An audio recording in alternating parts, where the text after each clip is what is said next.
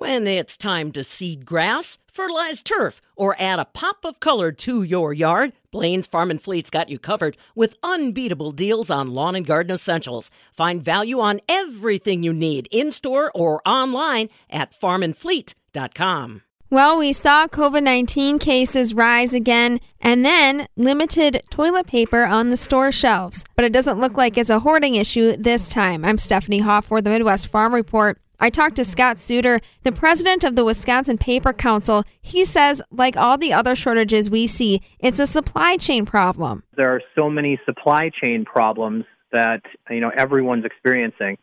While our manufacturers of bathroom tissue and paper towels and paper products are working round the clock, there are supply chain issues. Getting goods to market is a serious problem. There's truck driver shortages across the nation. And while that's not the fault of the paper industry, we are certainly affected by it.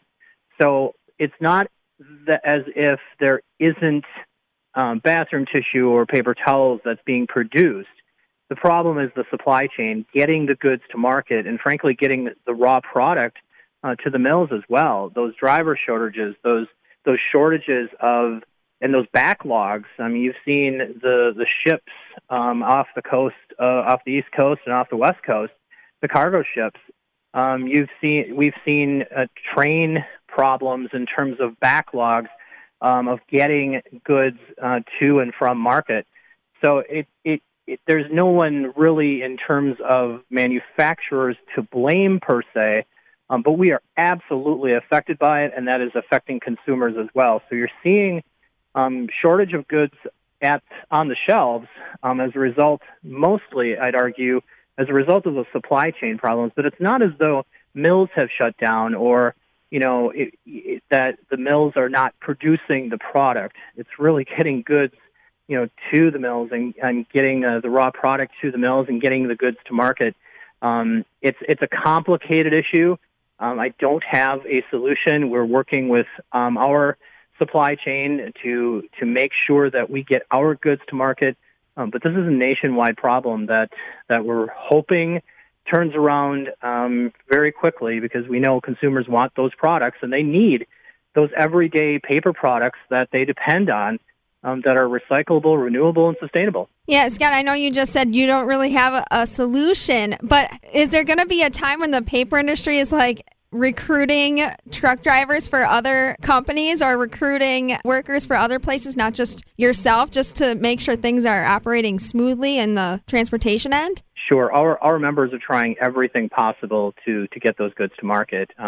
While there's a driver shortage, we're looking at options to make sure that those products get on the shelves. We're doing everything we can. There's a worker shortage as well. We can't find enough people even in our own mills to do everything that we need to do while we're working 24/7, producing product. These are issues that affect almost every manufacturer and every small business throughout the nation. You've seen it in restaurants. You've seen it, you've seen partial closures of businesses that want to be in business because of the worker shortage. Those individuals that, for whatever reason, aren't coming to work, it's affecting everyone. So it's sort of a snowball effect in terms of all these issues affecting ultimately consumers. And I just want to assure folks that our industry, the paper and pulp industry, and the converting industries, are doing everything we can to get those goods that people depend on for their everyday lives to market. We're just being affected like everyone else because of those other issues that are affecting the supply chain. It's kind of interesting because on the other side of things, there's an oversupply of timber. And for those who don't know, Wisconsin timber is not for lumber, it's for pulp and paper. Again, it's getting the goods, getting that timber to the mills, getting that timber to the sawmills. If you don't have enough drivers, and even though you may have the trucks, it's really an issue. To continue that flow of goods and services, the raw product and the finished product, to where they need to be. So yes, there's backlogs, and we want to get our goods, and I'm sure the forestry industry wants to get that timber to where it needs to go as well. but it's complicated and exacerbated by the fact there's worker shortages and truck driver shortages, and we're not blaming the trucking industry. Please understand that, but it is a serious issue that I would hope that policymakers, especially on the federal level, will take a serious look at, because this is affecting consumers. It's affecting consumer prices, and what we want is to make sure our goods and services are at market so that people can live their everyday lives. But it is a complicated issue that's affecting the entire nation. Yeah, and we know that timber and paper manufacturing is important to Wisconsin, and it's a robust industry in Wisconsin.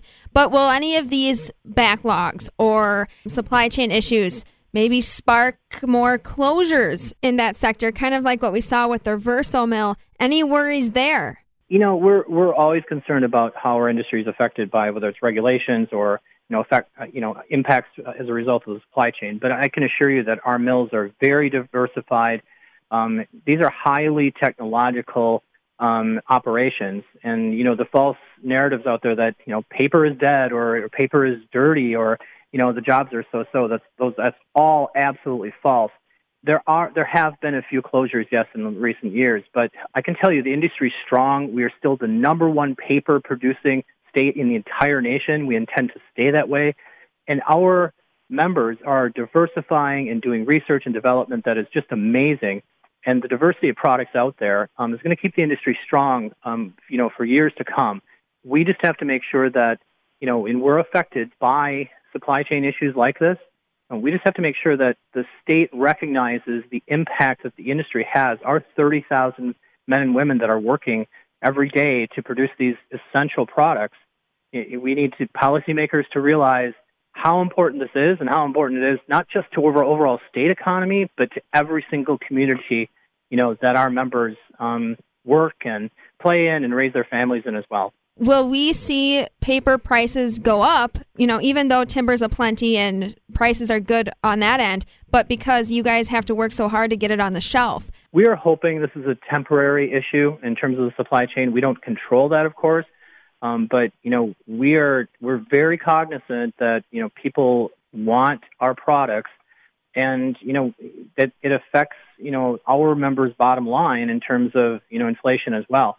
We can't control that because it's a nationwide issue, but we're hoping that this is a temporary issue that can be resolved, so that you'll see stocked shelves once again and a constant flow of those essential products, those paper products that our members make every single day. Scott, is there anything else you'd like to add? Well, I just, if folks are looking for good-paying jobs, our industry is hiring. Please, let us know, let the mills know. Again, these are good-paying, highly technological, sustainable jobs that are family supporting. So we, like a lot of other industries, small businesses and large businesses, are looking for workers in a whole array of business sectors. So please reach out to us if you're looking for work. We've got great jobs. Well, thanks so much, Scott, for your time. Again, Scott Suter, the president of the Wisconsin Paper Council. For the Midwest Farm Report, I'm Stephanie Hoff.